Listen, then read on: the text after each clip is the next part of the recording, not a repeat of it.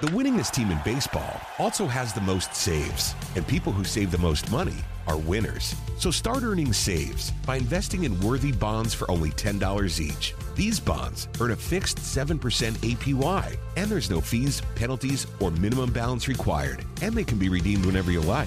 You can even round up everyday purchases to buy additional bonds. Go to worthybonds.com/save. That's worthybonds.com/save and save and win. It's time to face the music. It's your day in court with the people's lawyer, Bruce Hagen, and attorney Ray Giudice. When you need legal advice, you better get it from the best in the business. And that's what we have here today on Extra 106.3 and Your Day in Court with Bruce Hagen and Ray Giudice. I want you to know how to get a hold of these guys in case you do need expert legal advice. Bruce, how do folks get you first off? Great to be here today. Easy to find me. I am everywhere. You can call me on my cell, 404-202-2233.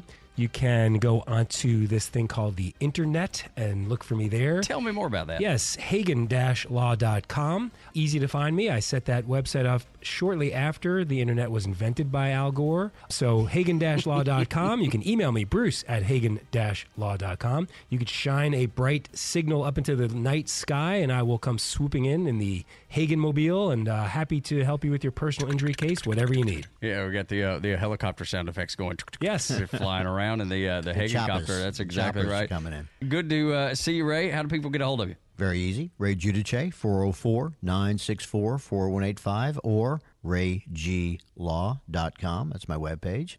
After Bruce got on the internet, I said, man, I'm following him because that's brilliant. You know, I'm going to do the same thing. Smart and guy. Isn't it funny? I mean, Bruce remembers back 30-something years ago when all the advertising lawyers were allowed to do would be a half-page ad in the yellow pages, and now it's just 24/7. But the internet is a great way to access me and Bruce and find out things that we've done. Bruce, yours is great. You put up some of the wonderful things you do about bicycles for children. Bruce just does a lot of good things. He's a good man. Oh, man, no you question. are too kind to me. I'm just thinking back to the Yellow Pages because I know that they still exist. Some Right. people still you get imagine? them. And for all I know, I still have an ad running in there. I think It's attached to your credit card and they just might charge be, it every year. I have certain ACH transfers that come out of my bank account every so often. It's idea like, what what they is are. this for? Yeah, right. I want to get into a story that the Bruce you sent over. Oberlin College and Conservatory is paying $36.59 million to Gibson Bakery after Ohio Supreme Court ruled on August 30th not to take up the college's appeal of a lower court's ruling that upheld a judgment that said the Gibson Bakery deserved this money because they were treated unfairly. They were accused of racism. 3 students that came in, 3 black students that were shoplifting. Ultimately, the school and students and a lot of people around that little community essentially put this business out, or this group out of business. Yeah, and of course, this was heralded as a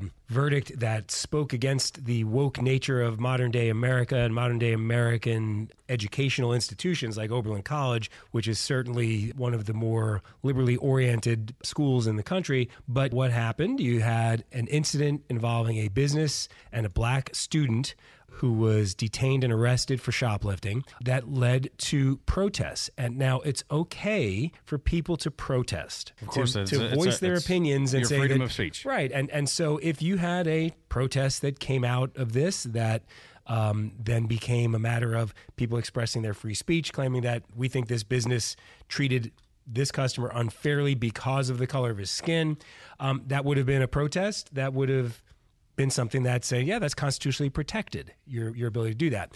Here you had representatives of the university, and so by extension, the university itself, taking a stance that this business is a racist business that should be boycotted and should be shut down. So you had this private institution stepping into the fray to do these sort of things. And so they were held accountable by a jury. They went through an appeals process, but ultimately, this past week reached a settlement that was very substantial. How you can ask yourself, how do you come up with That's my first question. that amount of money? That's a large amount of money. At the trial, and Ray can talk a little bit more perhaps about it, but at the trial, there's a number that's presented for what's called compensatory damages, and there's a number that is asked for something called punitive damages, and they're 2 distinctly different types of damages, both which were in play in this case.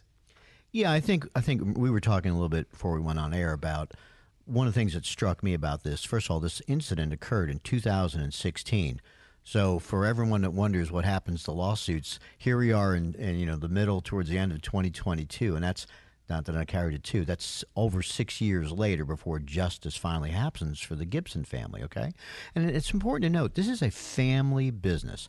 I don't know how many generations of Gibsons there were, but for damages going forward at trial to prove them, their lawyers would show their past history of income.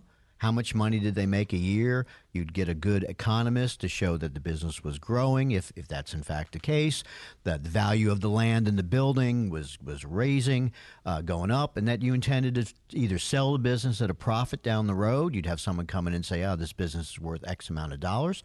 Or we want to pass this on to our children and our grandchildren. It's a generational thing, and we love this small town. So there's a way to prove damages, and that's in every case. A civil lawsuit that goes to court. You can have a really good case. You may be completely right, but when it comes to time to putting up the damages, you've got to put some real numbers. The jury's not allowed to speculate. You've got to give them something to work with. Bruce, I don't know how you do it in a personal injury case when you talk about going forward.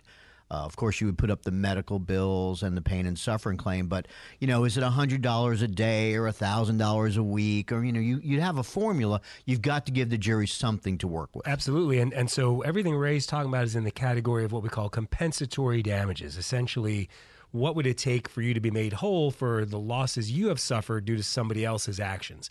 And so these type of compensatory damages, they came up with in the trial $11 million.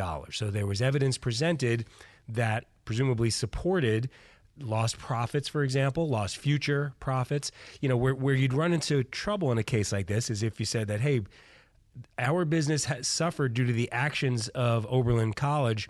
And then you start getting into the numbers and you see that, well, hang on a second, you made more money in the aftermath of this. An example, My Pillow guy, he loves to portray himself as the victim whenever there's something that comes out in public about him. But if you really dug into it, he makes more in sales when he claims something bad. They're out to get me, so I need you to buy the pillows and enter code Liberty right now.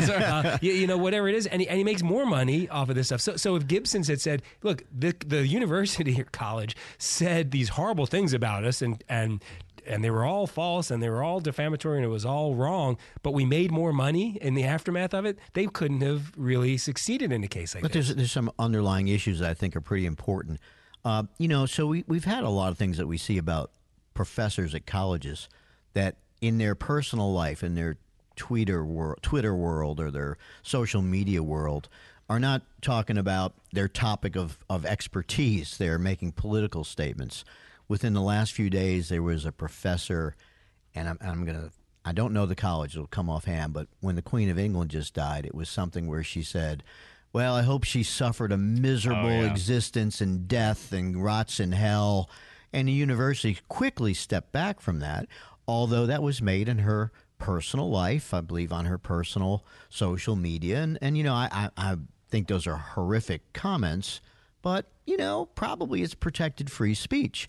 And what Bruce was talking about earlier was that what happened was a bunch of university professors from Oberlin really adopted this cause. It wasn't just Dean that, as well. Yeah, and, they actually were there at the protests. When I say they, I mean the professors and representatives of the university handing out these flyers to walkers by and chanting with signs that said, this bakery is racist. Go to these other places. Boycott this business. I mean, they not only made claims that they couldn't prove, and it's very important to note that at least one of the three young men that were initially accused of shoplifting, one was actually using a false ID to purchase alcohol. Well, for those who know, a business can be shut down and lose its liquor license and its ability to serve or sell liquor for selling to an underage minor. If you go up to Athens, Georgia on any given weekend, there's a lot of fake IDs up there, and the Athens Police Department is all over that, as are the providers, because they can, even if it's an accident, somebody comes up with the best looking ID, the fake driver's license they got on the internet made in Korea, and the restaurant or bar serves this underage person, well, the restaurant can lose its liquor license, which is a really valuable way to make money. I wish I had one myself. But so there was truth to what happened. The young man pled guilty or took some type of assuming responsibility. So this wasn't made up by Gibson's, but the punishment that this small family business went through due to this big university with multiple. How much do you think their financial endowment is, Bruce? 150 million, 250, 300. Easily. There's doctors and lawyers and big shots all over the world that have gone to this. It's a very fine university that write big checks. Well, it was time for them to suffer. And Bruce, one thing, let's talk about about the jury selection. Man, who do I want? I don't want any graduates of that university. I want kids like me that went to community college, okay, and worked hard. And maybe the townies, I want the townies that resent kids from Amherst, Pennsylvania, or Massachusetts that are spending $75,000 a year in tuition to take a liberal arts degree. Yeah. So we talked about the nature of compensatory damages. How basically that's you look at the victim in the case, say what does it take to make this victim whole. Mm-hmm. The second element of damages in this case was punitive damages, and that's how the number got so big. The punitive damages at trial were 3 times the amount of compensatory damages. This is going to be governed by state law wherever the case was tried, and my guess is that's probably the maximum you can recover in that state is 3 times of the actual damages. So, the total judgment at trial was $44 million. I think the settlement was, $39 million. So, you give up a couple just to be able to bring some closure to it and get paid finally. Sure. Right? And the theory of punitives is to teach the bad doer a lesson. Yeah. And the more the bad doer has his assets, the higher that ratio is going to be. It takes more to teach a lesson to somebody who has a whole lot of money, right? If I'm a billionaire and you're going to impose $100,000 of punitive damages against me, I don't feel it. You impose $500 million, I feel it. If I only have $100,000 in the bank and you're imposing $100,000 of punitive damages against me, I feel that one. So it's relative to the size of the defendant. What happens when you go to the doctor and they send you to surgery and then the surgery does not go well? Medical malpractice. How does that work? Have you ever faced it? Bruce and Ray will explain what a good case is, what a bad case is, when they'll take it, when they won't. Next on Your Day in Court on Extra 106.3.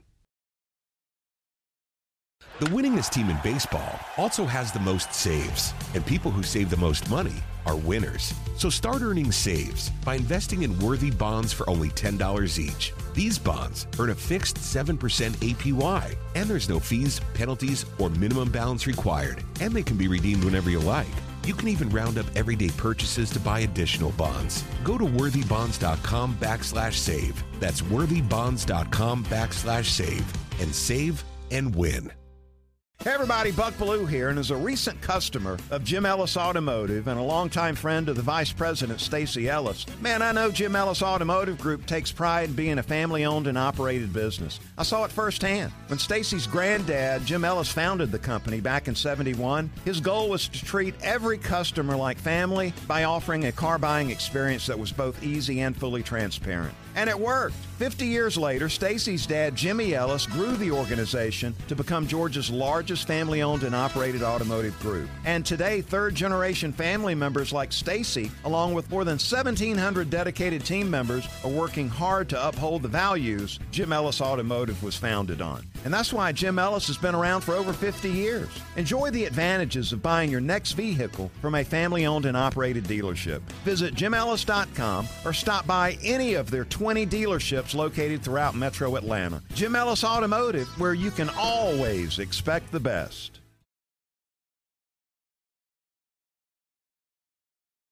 This is Your Day in Court with Bruce Hagan and Ray Giudice on Extra 106.3. Welcome back. Your Day in Court with Bruce Hagan and Ray Giudice, the best lawyers in the state of Georgia, in Atlanta, in the universe. If you need help, these are the guys you need to reach out to. And even if they don't work in the field that you have legal trouble, like medical malpractice, they can put you in front of someone that can evaluate what your case is. And yes, you need to move forward, or no, this is not a good case, and they can explain to you why. let's start there, because a lot of people have things that happen. People aren't perfect. Doctors aren't perfect. Nurses aren't perfect. There are things, Bruce, that happen when you go and have a medical procedure, but that doesn't necessarily mean that you have a medical malpractice suit. Well, you're right about that. And there are a lot of myths attached to what is a medical malpractice case. So Ray and I are going to clear all that stuff up here in the next 20 minutes. But every time I would say somebody has a bad result in a medical procedure, they're going to call a lawyer. So you doctors out there, just know that. And you probably know it already. Yeah. They're going to get in touch with a lawyer. I don't advertise for medical malpractice cases. I don't promote them. And yet I must get 5 calls or emails a week about potential medical malpractice cases. The issue is complicated, right? And you're not guaranteed a result in medicine. That's not how it works. The really good medical malpractice lawyers, they are so incredibly selective about what cases they will take and won't take. And it's for a lot of reasons. One of which is just the basic economics of handling a medical malpractice case. If you are a lawyer, you've got a practice, you handle medical malpractice cases, you are part of a small business. Maybe you own that small business. You've got a small business here that is a law firm. It's a business. To handle a medical malpractice case, you have to get so many experts involved on your team to first and foremost evaluate the actions of the doctor who's allegedly been negligent and see, all right, what was the standard of care in a case like this? And what did this doctor do to then not meet that standard of care, if anything? So you're going to, from the get-go, be spending a lot of money on experts. And I'm talking about $10,000, $20,000, $30,000, $50,000 right off the bat. To even see if you've got a claim that's worth pursuing. Then you're going to be going through the deposition process because the other side is going to have even more experts. And so you are going to commit in a significant case to spending upwards of $150,000, sometimes as much as $300,000 and $400,000 on a medical malpractice case to bring it all the way to trial. And you have to approach these cases as if they will go to trial, because it's not up to the doctor to make the decision. The insurance company for the doctor makes the decision of whether to settle a case or whether not to settle a case. So they're going all the way to trial. So first and foremost, basic economics would dictate that a lawyer is not going to take the case unless, number one, there's a pretty clear violation of the standard of care and there are incredibly catastrophic, life-altering damages. It's important to note some other things. First of all, I believe, and Bruce, correct me if I'm wrong, there's only 2 or 3 insurance carriers that currently write medical malpractice policies for medical professionals in the state of Georgia. Is that correct? The big one is Mag Mutual. Right. And many years ago, they took millions for defense and not a penny for tribute type of approach, which means if you're going to take one of these cases on, you are going to get the matter ready for trial, and you're probably going to go into a courtroom for something, maybe a summary judgment hearing. You might get it resolved at mediation, but you're going to put in hundreds, if not thousands, of hours of legal time. And as Bruce pointed out, nothing less than $50,000 to $75,000 out of the lawyer's pocket up front just to get the case rolling, because they are going to come at you with 6 shooters fully loaded. They're not going to say, can't we work this out? They've never said those words, okay? That's not their policy. And I'll also state that with all of the respect that I have for medical professionals, most doctors have the same approach. We're not settling. I didn't do anything wrong, and we'll see you in court. And they've got the bucks to do that, and even if they hire their own counsel in addition to the insurance company's lawyers. So you're really taking on an endeavor. The easy med mal cases, there's not a whole lot of them. Those would be where you're going to have the right leg amputated, and it says all over the right leg, they've taken a Sharpie. It says, this is the one right here, chop this one off, and they chop off the left leg. Now, I will take that case, and I will put all the money up front. We need to do that. But that's 1 in 100,000. And what most folks think is medical malpractice. Oh, they let me go home 2 days early, and I had to go back to the hospital. They nicked the bladder. You see so many of these nicked bladder cases. Well, there are statistical anomalies that are medically acceptable. There's no perfection. That's why you sign a waiver and a whole lot of documents before you go, especially, and we're talking about surgery cases primarily here. Being on the wrong medication for 2 weeks, which made you dizzy, and you didn't do a good job at work, that's not medical malpractice. I'll give you another one. Look, there's a distinction between was there a mistake made in your care, and is that something that is an actionable medical malpractice case? Yeah, there's two clearly different things. So, right, because there are plenty of mistakes being made. And we all know that doctors are human beings in a very difficult, stressful job, that mistakes can be made. It happens. There are estimates of the number of people who die due to medical error on an annual basis, and it's staggering. It's a huge number, hundreds of thousands of people a year. But that doesn't mean that there's an actionable case, because there are errors that are still within this category of what are called known risks. It's a known risk that if you're having a certain type of surgery, you might get a nick on a surrounding organ that could lead to bleeding and cause trouble, right? You go in for a relatively routine procedure like a spinal injection that people get. There's a risk of total paralysis. There's a risk of spinal cord fluid leaking. There's a risk of death from those sorts of simple minor procedures because it's just a known risk. An example of cases that we see a lot are the ones where somebody will get in touch and say, hey, look, the doctor, I went in, they did some tests on me, and then they sent me home. And I continued having this problem. A month later, I went back and saw somebody else, and they looked at the same films that were taken the first time, and they detected that, yeah, there was something there. Let's say cancer. There was something there.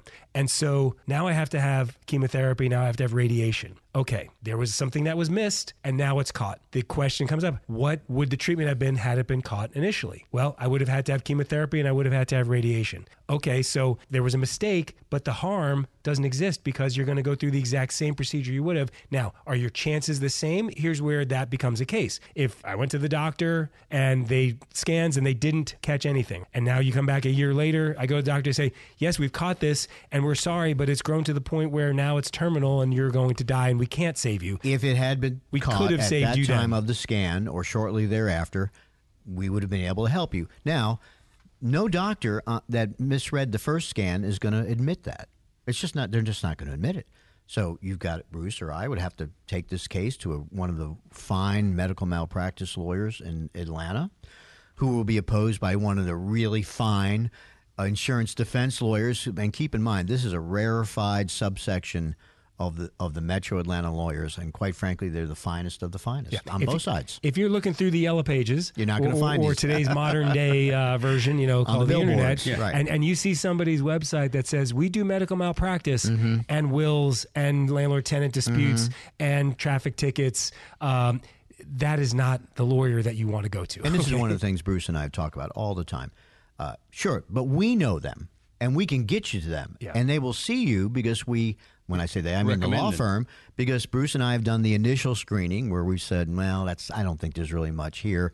And we've gotten the medical records perhaps, and we've got a good statement, and we bring it to one of the fine plaintiffs' medical practice lawyers, and who have nurse practitioners on staff, who have a series of experts throughout the country that will review medical records and give an opinion, because even to file a lawsuit on behalf of a plaintiff for a medical malpractice case, you have to have an expert medical professional in that area of medical expertise. When I was a baby lawyer, all I had to do was be an MD. You could have a knee doctor testify about brain surgery. That was the standard. Now it is, if you're alleging improper knee replacement that caused whatever damages, you got to have a top orthopedic surgeon who does knees and joints, not necks and backs. Yeah. That's how precise it has to be. And right there, to get that expert affidavit, Bruce, $25,000 to $50,000. At least, because they're going to want to review all the records and they're going to give their opinion, and they know they're going to be challenged. And so everything along the way, it is a cottage industry for doctors, to sort of do this kind of work. Also, to be able to testify at trial, they're going to have to be somebody who is currently in practice or has been within, I think, the last 5 years practicing in that area, because they can't just be a professional testifying expert who doesn't have an active medical practice too. So it's difficult to find the people who are in that field who are credible, right? When they're each side, both plaintiffs and defendants have their go-to guys. But if somebody only does testimony for the defense insurance companies, or they only do testimony for the plaintiffs, it's so easy to make them look bad, right? And when you come to my office and you tell me that doctor number 2 in the presence of his office told you how awful a job Dr. Number 1 did and how clear-cut a case of medical malpractice it is, if you think that second doctor is going to testify to that, you are most likely wrong. We're going to have to find a doctor from Arkansas who's got hospital privileges at Arkansas Central Medical, who's still practicing, maybe teaching. Usually for the expert witnesses, you tend to get practitioners who are also at teaching hospitals that are state of the art in what the new medicine is, because orthopedic surgery in 2022 is not orthopedic surgery in 1982, and they are expensive and pricey. But that's what I'd actually written myself a note to ask what constitutes, because you're talking about experts. What constitutes an expert? How does that come around? You said mostly medical. Is that is it always not just in medical suits, but any suits that you have personal injury or defense? When you're calling experts, do they come from schools in the same way? Well, you got to go back to a Supreme Court decision called something versus Dahlberg. we lawyers just call it the Dahlberg decision, in which the United States Supreme Court really tightly defined what an expert witness is nowadays. It used to be, well, they have more ken or more knowledge than the jury. That's not the standard of care anymore for a jury trial.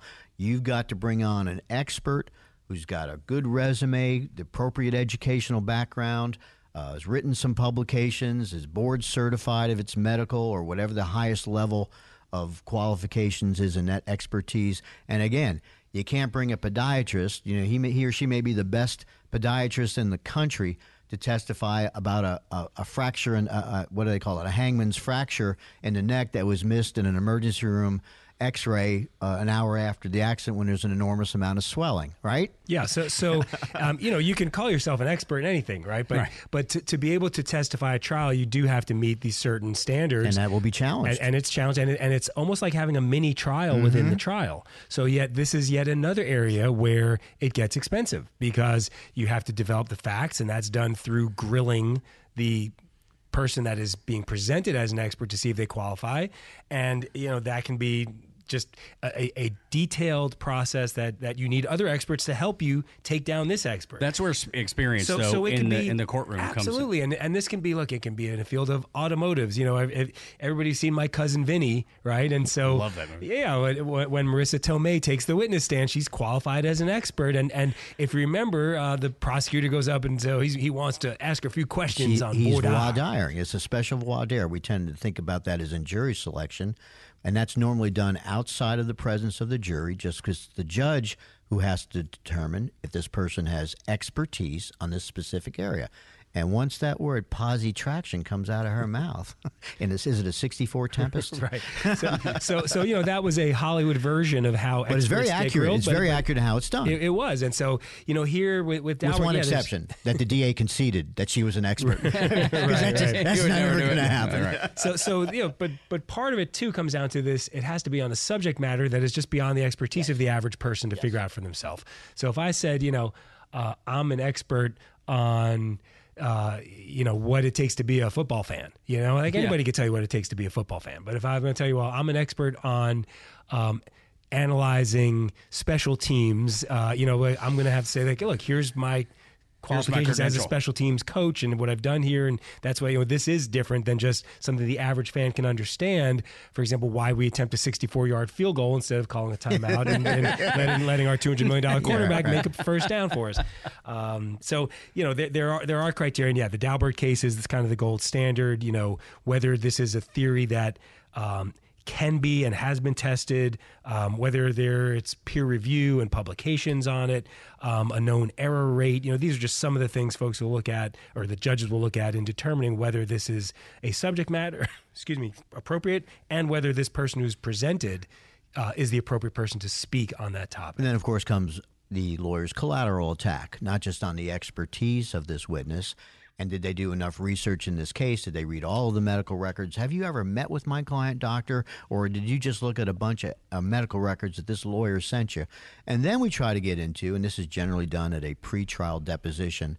All right, Dr. Adams, how many times have you testified as an expert witness in your career? 392. And is it 390 or 391 times, doctor, that you've testified on behalf of the insurance company's clients?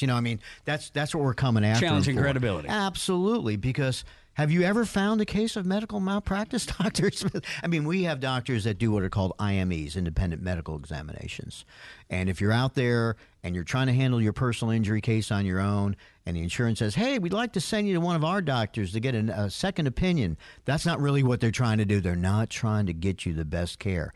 They're trying to get a doctor who they have used time immemorial for a certain fixed fee to say, Yeah, there's some minor swelling. Looks like a low velocity impact. Should have 12 massages. You should be fine. Take some Tylenol. This is not a double herniated disc at the C4, C5. No, it's a pre-existing injury. Right. It's an aggravation of an old injury. It's a degenerative condition that you would have had this problem even had nothing happened to you, and therefore we're not responsible. Right. And worst we did was made it a little worse for you. Right. So it's I can write that report. We can write those reports in our sleep. And another thing we get into when somebody, let's say an insurance defense firm, proposes somebody as an expert that they intend to use to contradict our claims that somebody's injured, I can get their financial records. How much money have you been paid by State Farm over the last year, over the last 5 years, over the last 10 and not years? just how much, but as a percentage of your as gross a percentage income. of your The most important question. So in your medical practice, you make $250,000 a year. In your practice as a testifying expert solely for defense companies, you make $750,000 a year, and that's how you get to your $1 million a year income. Is that correct? And so that doesn't mean that a jury is going to then discount that person's opinion because they're still hearing it. But if that doesn't indicate bias, I mean, this person has made a gray area, obviously. There should, and all you're trying to do is just give the finder of fact, which is the jury, a reason not to believe the person who's being proposed as an expert. And it's not unique to the kind of cases that I handle where we have this. It's true in every case. Yeah, that Officer, how many DUIs have you ever made? 2. Right. In 20 years, you made 2 DUI cases, and this is your 3rd in the last 15. It's a collateral attack. That may be the best officer, the nicest person. He may have actually made a good case, but we're still going to try to cut him off at the knees. Okay, like in what's that? That's a famous movie with the Monty Python. The Holy Grail. There we go. The Holy Grail. It's a mere flesh wound. Flesh wound.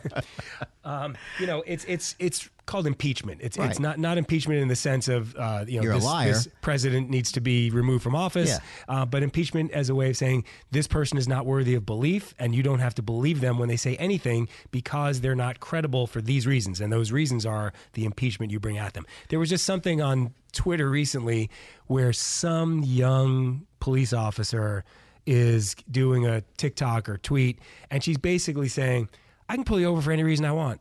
And I have that power. So get out of my way. If you're on the road ahead of me and you see him behind you, just get out of my way.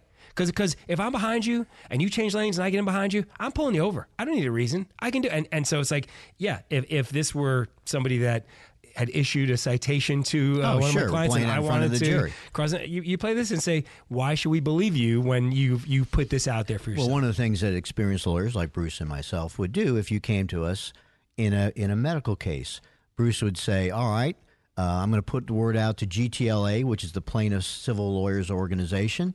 Hey, guys, gals, anybody ever cross-examined Dr. Adams before? Yeah, I've got 15, you collect their depositions and see how they testify.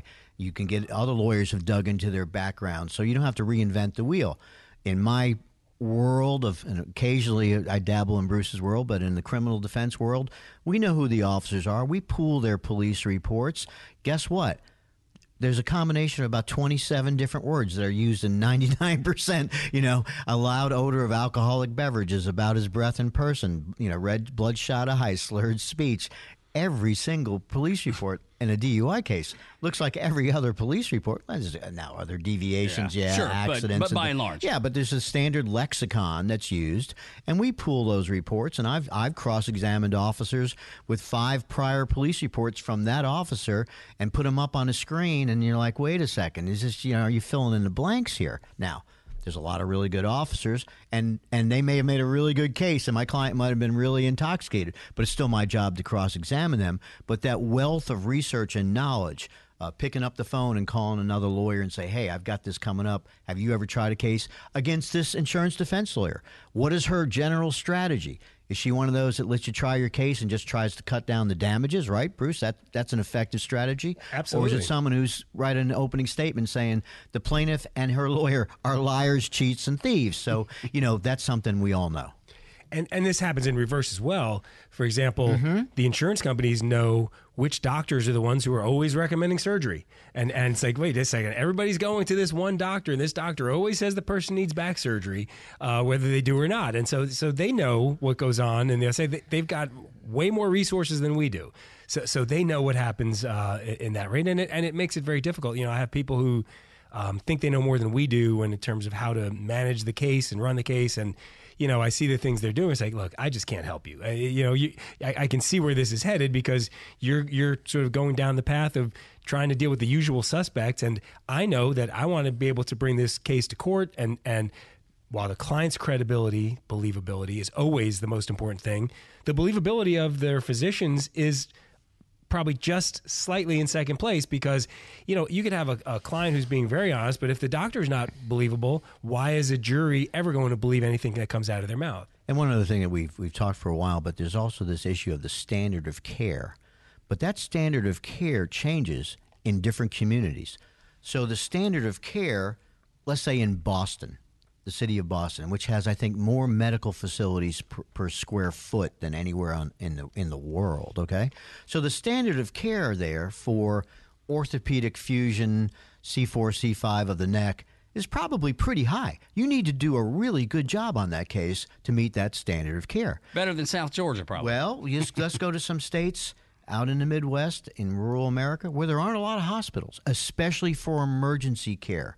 As we sit here today, one of Metro Atlanta's two level 1 trauma centers, which used to be Georgia Baptist, which is now Atlanta Medical Center, is going to close in 45 to 60 days, leaving Grady. And if y'all don't badmouth Grady unless you've gone down there and see them do the Lord's work, okay? Mm-hmm. Because they do. And we need to back Grady every chance we get. That's my little thing of the week. I just saw that the state agreed to kicked a lot of money to like $200 million. Yeah, but you're still talking about facilities, and you got to have doctors, and so. But you know how many level 1 trauma centers there are in Southwest Oklahoma? Probably none. You got to get in a helicopter and be shipped somewhere, to save your life. So there's a different standard of care out there if you die in the helicopter, because that's the only way they can get you to the trauma center. What if you got insurance and you didn't do anything wrong? Why should your insurance company pay anything? That's a question that gets posed to Ray and Bruce all the time. That is the discussion we'll have next on Extra 106.3. This is Your Day in Court with Bruce Hagan and Ray Giudice. The winningest team in baseball also has the most saves, and people who save the most money are winners. So start earning saves by investing in worthy bonds for only $10 each. These bonds earn a fixed 7% APY, and there's no fees, penalties, or minimum balance required, and they can be redeemed whenever you like. You can even round up everyday purchases to buy additional bonds. Go to worthybonds.com/save. That's worthybonds.com/save and save and win. Hey everybody, Buck Bellew here, and as a recent customer of Jim Ellis Automotive and a longtime friend of the Vice President, Stacey Ellis, man, I know Jim Ellis Automotive Group takes pride in being a family-owned and operated business. I saw it firsthand. When Stacey's granddad, Jim Ellis, founded the company back in '71, his goal was to treat every customer like family by offering a car buying experience that was both easy and fully transparent. And it worked. 50 years later, Stacey's dad, Jimmy Ellis, grew the organization to become Georgia's largest family-owned and operated automotive group. And today, third-generation family members like Stacey, along with more than 1,700 dedicated team members, are working hard to uphold the values Jim Ellis Automotive was founded on. And that's why Jim Ellis has been around for over 50 years. Enjoy the advantages of buying your next vehicle from a family-owned and operated dealership. Visit JimEllis.com or stop by any of their 20 dealerships located throughout Metro Atlanta. Jim Ellis Automotive, where you can always expect the best. This is Your Day in Court with Bruce Hagan and Ray Giudice on Extra 106.3.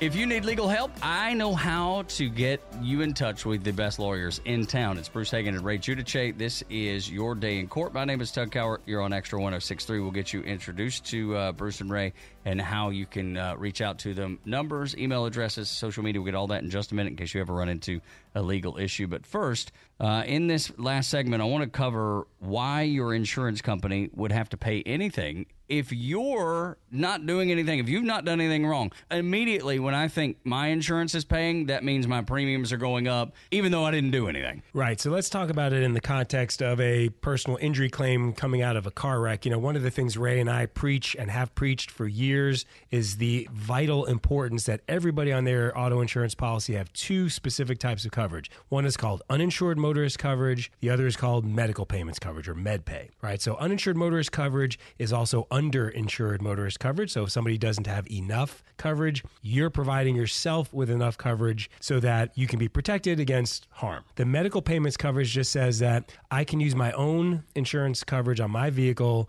if I need medical care. There's no deductible, there's no copay, there's no questions asked other than that, did this need for medical services arise from an incident that occurred in your car? And it applies to you and everybody inside of your vehicle. It's cheap. It's the smartest thing to have. Everybody listening to this right now, check your policy. Make sure you have medical payments coverage and uninsured motorist coverage. Ray and I run into this all the time where people are like, well, why should I use my coverage when it's somebody else's fault? And it's maddening because the reason you have this coverage is specifically for this incident to protect yourself. It helps us get you more money. There's no cost to you. And the insurance company, if they choose to do so, can always chase down the responsible party to get the money from them so that you don't have to do that. They'll do it for you. Well, one of the nice things, too, about MedPay coverage is it allows a lot of flexibility in the medical services that you get to choose on your own. So you may be in a system that requires you, let's just say Kaiser. I don't mean anything negative about Kaiser. But if you're covered by Kaiser, you've got to stay in network if you want coverage, unless it's an emergency situation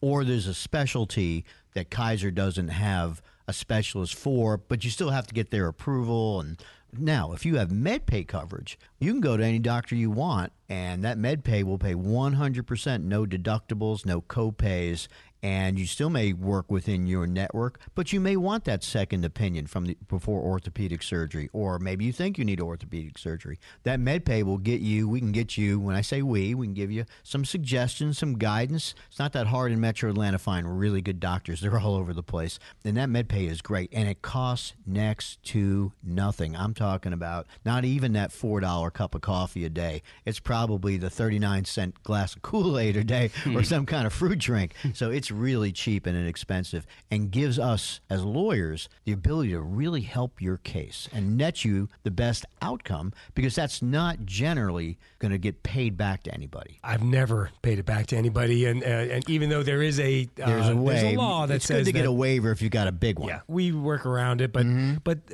I will tell you that one of the most complicated things when it comes to what to do after you've been in a car crash is how do I pay for my medical care?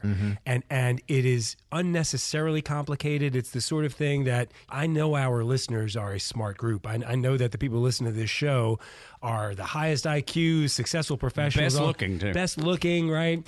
They probably smell good, but despite all that, they don't know what to do of how to pay for my medical care in a way that will enable me to maximize what I can get out of a potential settlement or out of a jury verdict if this case goes that far. It's unnecessarily complicated, but there's Supreme Court decisions on this. There's statutes on it.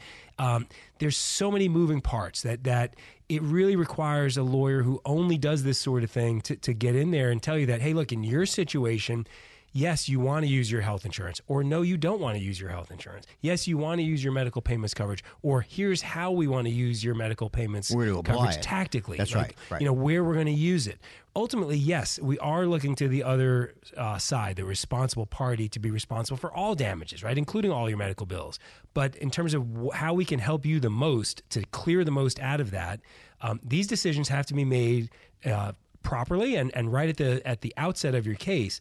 You should understand by now that the insurance companies are not in the business of trying to treat you fairly. Right? You get in a car wreck, the person who insures the at-fault driver, their insurance is not trying to say, how can we overpay you? Right? They're going to pay you the least they can get away with is what they're going to offer you. So these decisions of how to pay for your medical care and doing it in a way that is strategic to maximize what you're going to recover, they're critical, and it's unfortunately a very complicated thing. Yeah, and I think many of our listeners probably have really good auto insurance policies for liability, meaning if they're at fault, God forbid, they made a driving mistake or Which happens. Failure. It can happen to any of us. Run through a stop sign. Somebody else is speeding and they didn't give you enough room.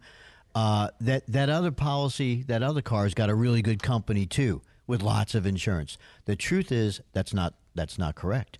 To get that little decal that you need to put on your license plate to be legal, full coverage, is a $25,000 minimum policy.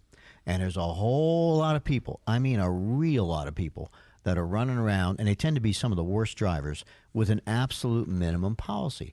Now, when I was a baby lawyer, that minimum was $15,000. In other states, it's much higher. Florida's much higher. A lot of states have higher liability minimums and require med pay, which our state used to. In the first segment of the show, we talked about tort reform, what happened, and now you have to have an affidavit by a medical professional to file a medical malpractice lawsuit.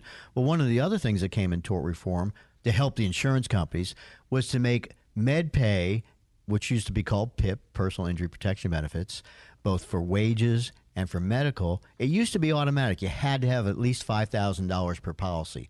Now it's completely optional. And most people, if you're buying insurance online at 3 o'clock in the morning through the cavemen or what's Flow, they're not explaining to you how important this is. You're trying to get the minimum premium, and if you want the minimum premium, you don't get the maximum coverage. You get what you bought. Yeah, you get, if you buy a cheap phone, it's a cheap phone. There's no doubt about it, and nothing changes that. All right, if someone runs into medical, what am I saying? 3, 2. If someone runs into legal issues and they need the best guidance, I want them to reach out to you guys. So, Bruce, how do they get a hold of you? Easy to get hold of me. My cell number, given only to the listeners of this show, 404-202-2233. There is no charge for an initial consultation. Have I said that before? I don't think so. There's no charge. You can just call me with a question, and happy to talk you through these things. And look, I just had a conversation yesterday with somebody saying, you don't need me. Do these 3 things. You don't need me. You'll know when you need me. This is not one of those times, and so happy to answer questions if you have any, but 404-202-2233, Hagen-law.com on the interwebs. There you go, right? In medical world, it's called the golden hour, and that is the hour or so, it's not really 60 minutes, but it's the period of time right after the trauma. How fast do you get into the emergency room, diagnosed, some blood put in you or fluids, medicated, scanned? We have the same thing in the legal world as the golden hour. In Bruce's world, there's a 2-year statute of limitations. If you're in 1 year and 350 days, he'll still see you. I'll still talk to you. But we're going to tell you you've squandered a lot of time. Witnesses may be gone. Evidence may be gone. Defendants may have moved so that we can't file a lawsuit. Same in my world.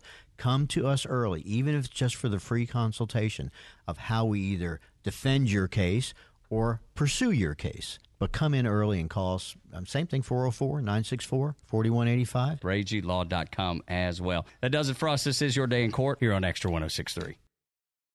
The winningest team in baseball also has the most saves, and people who save the most money are winners. So start earning saves by investing in worthy bonds for only $10 each. These bonds earn a fixed 7% APY, and there's no fees, penalties, or minimum balance required, and they can be redeemed whenever you like. You can even round up everyday purchases to buy additional bonds. Go to worthybonds.com/save. That's worthybonds.com/save and save and win. Hey everybody, Buck Bellew here, and as a recent customer of Jim Ellis Automotive and a longtime friend of the Vice President, Stacey Ellis, man, I know Jim Ellis Automotive Group takes pride in being a family-owned and operated business. I saw it firsthand. When Stacey's granddad, Jim Ellis, founded the company back in '71, his goal was to treat every customer like family by offering a car buying experience that was both easy and fully transparent. And it worked. 50 years later, Stacey's dad, Jimmy Ellis, grew the organization to become Georgia's largest family-owned and operated automotive group. And today, third-generation family members like Stacey, along with more than 1,700 dedicated team members, are working hard to uphold the values Jim Ellis Automotive was founded on. And that's why Jim Ellis has been around for over 50 years. Enjoy the advantages of buying your next vehicle from a family-owned and operated dealership. Visit JimEllis.com or stop by any of their 20 dealerships located throughout Metro Atlanta. Jim Ellis Automotive, where you can always expect the best. Tonight in Arkansas, there's a mother tucking in her daughter and turning off the light. A business owner is burning the midnight oil. An at-home dinner date is plating up possibility. And it's all happening under one roof. How? The power of a conversation, like the one John from Integrity Solutions had with First Horizon Bank about his vision for a sustainable mixed-use building. Now it's not just words, it's life. First Horizon Bank. Let's find a way. Go to firsthorizon.com/John. First Horizon Bank, member FDIC.